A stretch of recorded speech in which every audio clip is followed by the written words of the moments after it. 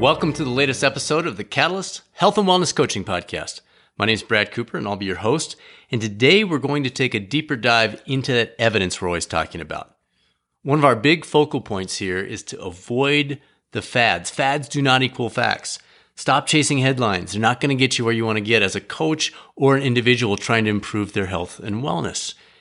And yet, it's everywhere. And so every once in a while, we take a step back, we grab some of the really cool studies that are out there, and we talk them through. And we talk about how they apply in our lives, in our clients' lives, in an evidence-based manner, not just simply saying, oh, did you know if you do this, it clears all the toxins and you can do this? No. We look at the research. So we're going to do that today. And the list of topics, I actually pulled about 8 different studies. We're just going to do a hit and run on each one of them, but enough to get you started. We're going to talk about pressure and performance. We're going to talk about the impact of processed versus unprocessed foods on calorie intake, a very fascinating study. We're going to take a look back at sleep and how it affects metabolism, how it affects hunger, and how it affects school performance. We're going to look at the latest evidence on sports nutrition. The evidence, not the rumors, not what your buddy's doing, but what does the evidence really say? Speaking of sports performance, we're going to look at creatine and how it may impact not only the musculature, but the brain as well. We'll briefly look at resistance training and how that could be a key component to combating age-related diseases. And, very interesting one, how gelatin, like Jell-O, may actually augment the collagen in your tendons, ligaments, and bones. Just a reminder that the Rocky Mountain Coaching Retreat and Symposium in Estes Park, Colorado is less than a month away. So if that's on your radar, don't wait. Go to catalystcoachinginstitute.com, click on that retreat, get in there now while you can. This thing is going to be awesome. And our last fast track coaching certification of the year is November 9th and 10th in Colorado. All the details, catalystcoachinginstitute.com, and you can reach out to us anytime about coaching, how to integrate it into your career, how this whole thing fits together, whatever you'd like, at results@catalystcoachinginstitute.com. Now, on with the latest episode of the Catalyst Health and Wellness Coaching Podcast.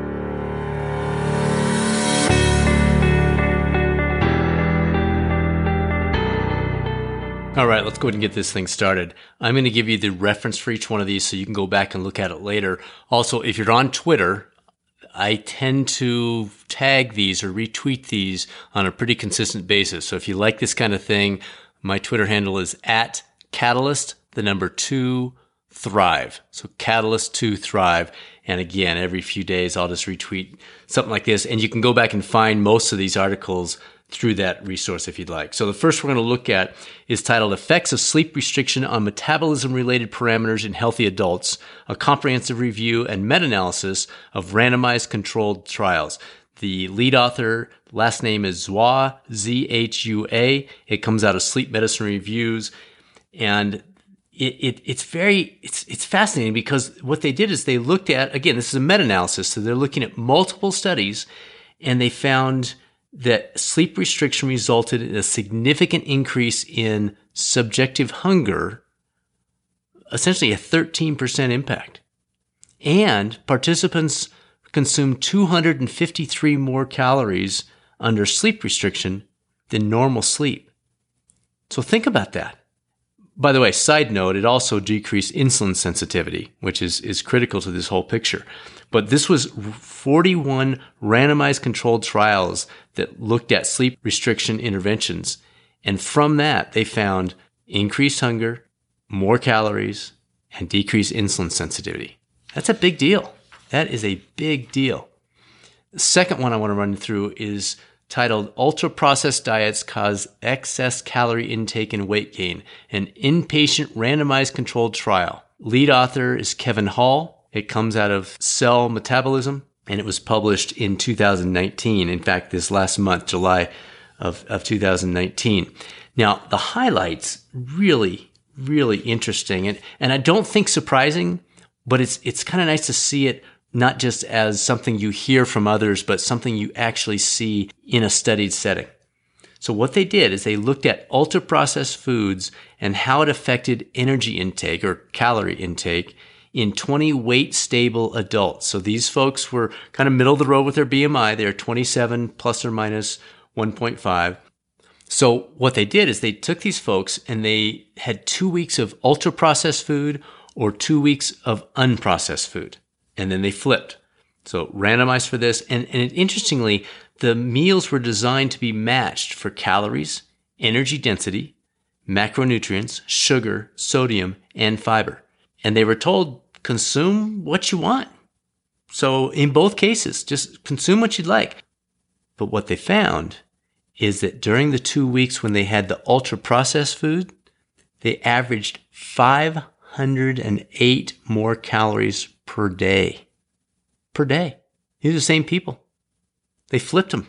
So again, if you're in group A, maybe you had the unprocessed first, and then you went to the processed. If you're in group B, you did the reverse.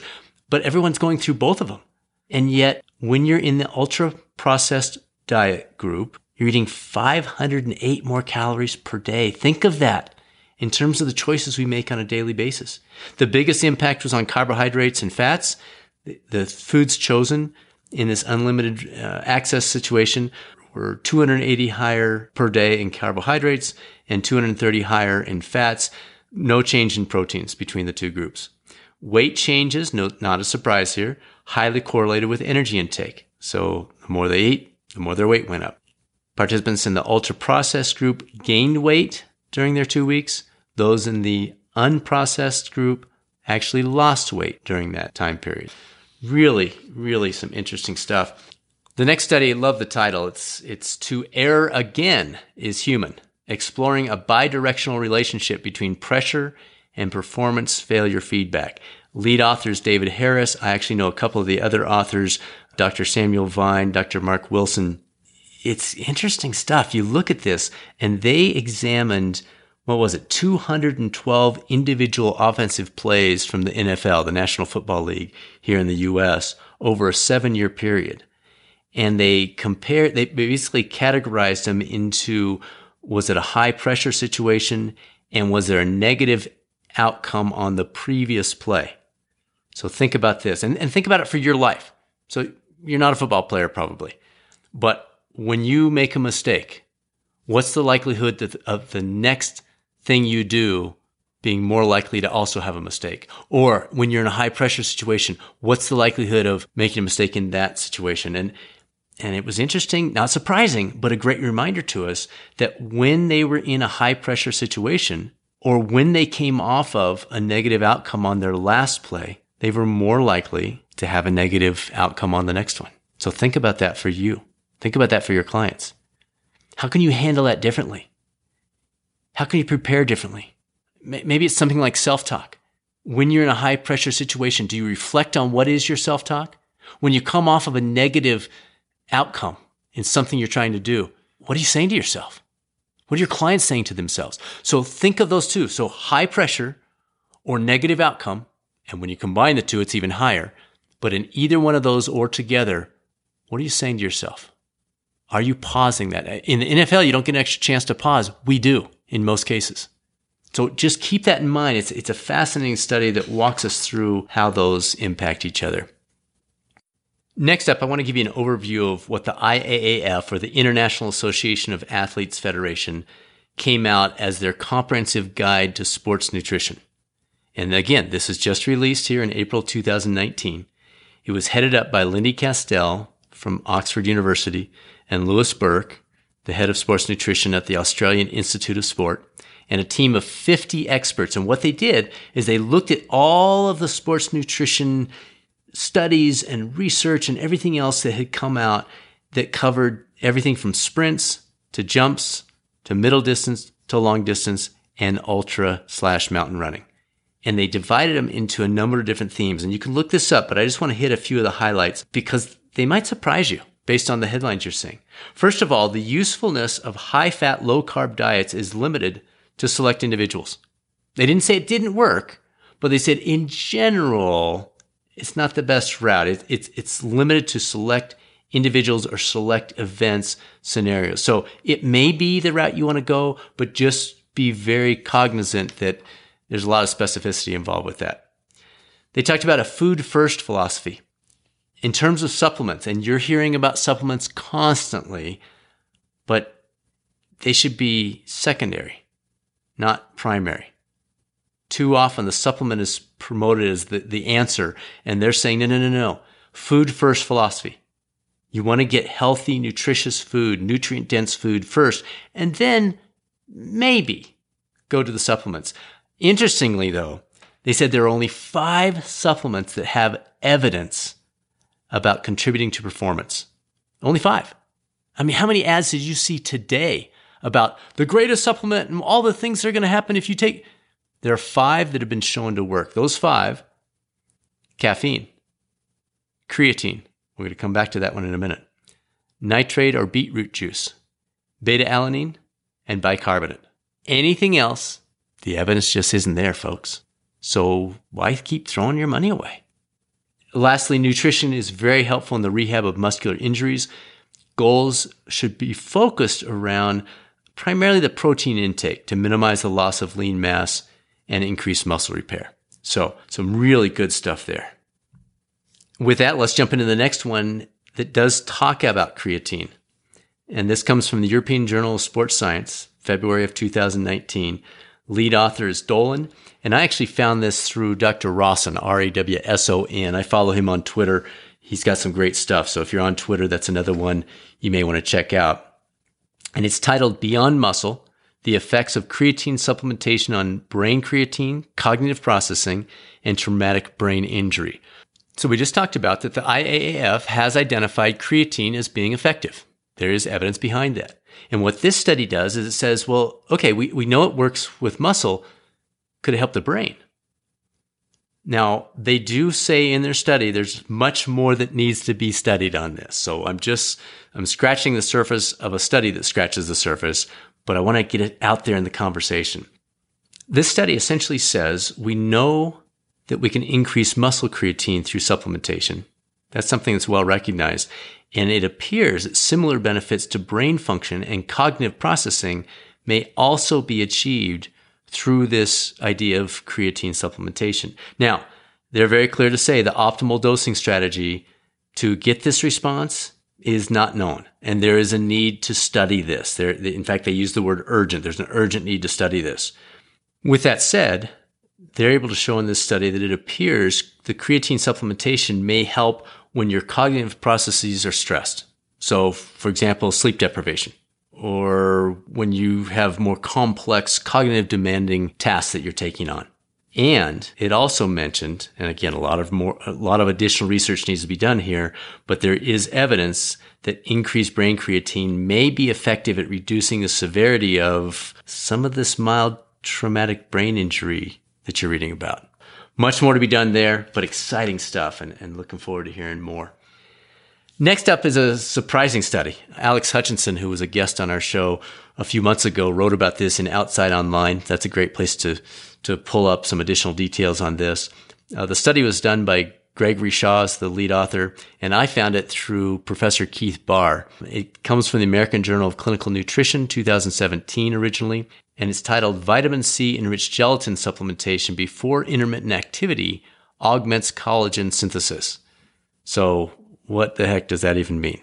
Well, what they're showing is that Jell-O, and you probably don't want to use Jell-O, but a food quality gelatin utilized an hour prior to a training session, that can be anything from rope jumping to runs or anything that stresses the collagen, may increase the synthesis of that collagen. What they did is they took 8 healthy male subjects. This is a randomized, double-blind, crossover design study, and they either consumed 5 or 15 grams of vitamin C enriched gelatin, or, of course, a placebo. I won't dive into the details here, but essentially an hour after they took the supplement or the placebo, then they do 6 minutes of rope skipping. So that was to create that stimulation of the collagen synthesis.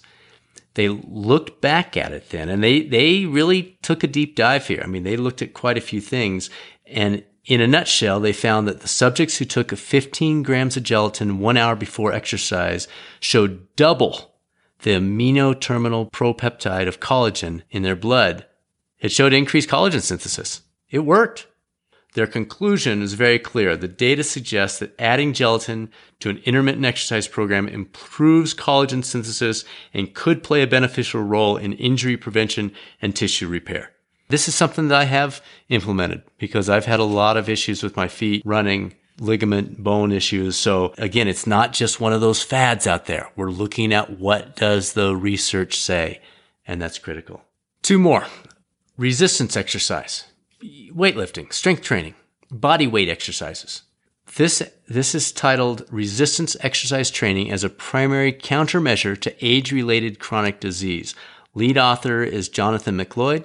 I found it through Dr. Phillips, Dr. Stuart Phillips, again through Twitter, and it was published in Frontiers in Physiology in June of 2019. Basic overview is that we promote aerobic exercise as the main thing that people can do to limit the aging process, to limit the disease function as we age. And yet what they're finding is that a very, very small percentage, I think it was 2.4%, if I can find the exact number here for you, 2.4% of older adults actually meet the recommendation. I mean, think about that. And their point is, well, if only 2.4%, yeah, here we go. 2.4% of older adults achieve the aerobic exercise recommendation. And that may be due in part, they say, to the guidelines that focus on intensity and volume that older adults feel like is unreachable. And so they give up. And they're saying, well, maybe this could be an alternative or another tool in the toolbox that can allow people to enhance their lives, to enhance their mobility, to enhance their ability to hold off these age-related chronic diseases for that 97.6% who aren't doing the recommendations to start with. So it's not saying get rid of the aerobic piece. It's saying here's another tool in your toolbox that may also be beneficial. Now, they've got a really cool looking chart in here, and that's why I want to point you to the article itself. But it looks at all the things that resistance training can do. It starts off with improved body composition, improved blood lipid profile and vascular function, improved immune system function. Think about that in older adults. Improved immune system function. So important. Increased muscle mass and strength just for daily activities. Greater oxidative capacity. Improved physical function and mobility. Isn't that one of the keys? I mean, we're very concerned about our mental piece as we get older, but the ability to stay mobile, to keep your physical function, so important as we get older. Improved blood glucose and insulin sensitivity. Improved blood pressure. These are all things that resistance training will impact. And so keep that in mind as you're working with your clients, as you're talking to them. Maybe we've done a lot of episodes recently on exercise and fitness and racing after the age of 40 or 50 or 60 or 70. This is another reminder that, okay, yes, for the athletes, we know, if you heard the Joe Friel interview, we know how critical strength training is once you get past the age of 40 or 50. And this is saying, well, not just for performance, but for improving your life. Very, very valuable. Good stuff. Good stuff. The last topic we're going to talk about is sleep, and I've pulled from a couple of different resources here. Sleep tends to be, it appears, your favorite topic. We've had a couple of outstanding researchers, Dr. Meeta Singh and Dr. Amy Bender, on previous episodes. If you haven't listened to those yet, I was going to say you're not alone, but you kind of are, because those are 2 of our most popular episodes. I pulled some information from a study that was done by Andrew Phillips in 2016 titled Irregular Sleep-Wake Patterns Are Associated with Poorer Academic Performance and Delayed Circadian and Sleep-Wake Timing. It was in the Scientific Reports in Nature Journal.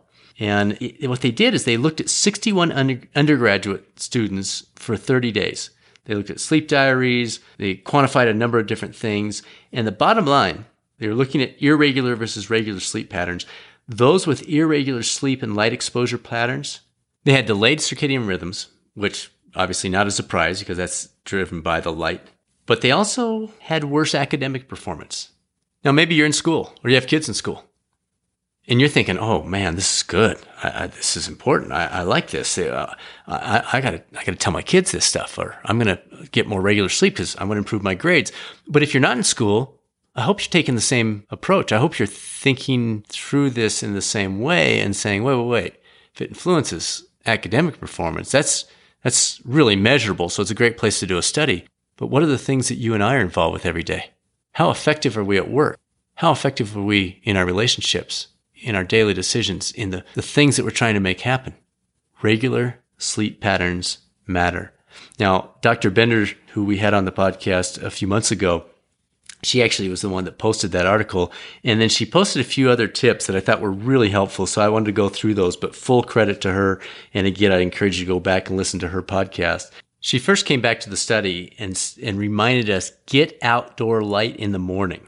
What this does is it helps set your biological rhythms to know when to be awake and when to be asleep. The study I was just talking about, she emphasizes that those who got more morning light exposure fell asleep quicker and thus had better sleep quality. Now, she also provided a very nice list, and she talks about some of these in the previous podcast interview, but a number of things that can help you get that higher quality sleep each night. So let me just go through this list. Again, Amy Bender, follow her on Twitter if you're on there, and you'll get to pick up some of these things. But she talks about having a bedtime alarm. So you don't just say, well, yeah, I think I'll go to bed at some point. Oh, one more Netflix episode. No. You have a bedtime alarm that starts the whole process. When that goes off, you do A, and then B, and then C, and you dim the lights. You get rid of the E devices. You prepare for tomorrow. If you can take a hot bath or hot shower, very interesting studies on that I've looked into. A lot of people think that hot showers, hot baths relax you, and that's why you sleep better. But the reality is, the reason hot showers and hot baths work is that you bring the blood flow to the surface, and then when you step, that's why your skin can turn red. And then when you step out of the shower or bath, the room is a little bit cooler than the water. And so because the blood's been drawn to the surface, you cool. And when you go from your body being cooler to a warm bed, it creates that ability to fall asleep faster. She mentions light stretching, so a kind of a mini yoga routine, if you will. Having a to-do list, so when you're worried about stuff, you just put it on the list and then you can forget it. A gratitude practice. I'm not doing this right now, but I did this for about 6 months. Fascinating. 3 things that you're grateful for every night, right before bed, the last thing you do before turning out the light. Write down 3 things. And it's pretty interesting, the things that come to the forefront when you do that exercise. Breathing techniques. And then a technique she calls the cognitive shuffle. And the way this works, I actually used this morning. I woke up super early and it wasn't time to get out of bed yet. So I'm like, cognitive shuffle. The way the cognitive shuffle works is you come up with a word. So my wife's name is Susanna. I just use that word. And so you take each letter and take the S and you think of all the words you can think of that start with an S. So it might be sailing or singing or whatever. And then when you run out of words that start with S, then in my case, you go to U and then Z and then A until you get to the end. And it's rare. I mean, I only got to the U today and then I fell back to sleep. So that's called the cognitive shuffle. That's something Amy talks about.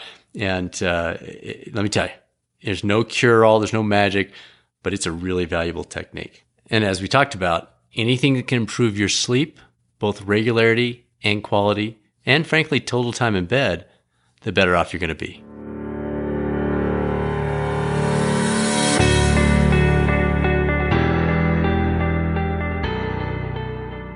Well, that brings us to the close of another episode of the Catalyst Health and Wellness Coaching Podcast. Thanks for joining us. And thank you so much to those of you who've gone that extra step, who've subscribed to the podcast, sent it to a friend, given a review. That stuff all makes a difference. And we really, really do appreciate it. Again, if we can be of any help to you, if you have questions about coaching, how does this fit? What is this whole thing about? What is this national board certification thing? Anything, whatever you got, you can reach out to us. results@catalystcoachinginstitute.com. All kinds of resources from special reports that walk you through the business side of coaching to a library of resources to continuing education options. And if there's anything that you feel like would be helpful, let us know. We continually add to that site, and most of the best ideas come from you, actually. So with that, let's wrap this up. Again, reach out to us anytime. Results@catalystcoachinginstitute.com. If you like some of the research that you've heard about today, you can follow me on Twitter @Catalyst, the number 2 Thrive, Catalyst 2 Thrive. I'll do my best to keep those coming. And if you come across a cool research study that you think has an impact on what we do in the health and wellness world, please let me know. Now let's keep pursuing better. Our best self, that may feel out of reach, but our better self, oh, that's just one step away. Let's go get it. Make it a great rest of your day, and I'll speak with you soon on the next episode of the Catalyst Health and Wellness Coaching Podcast.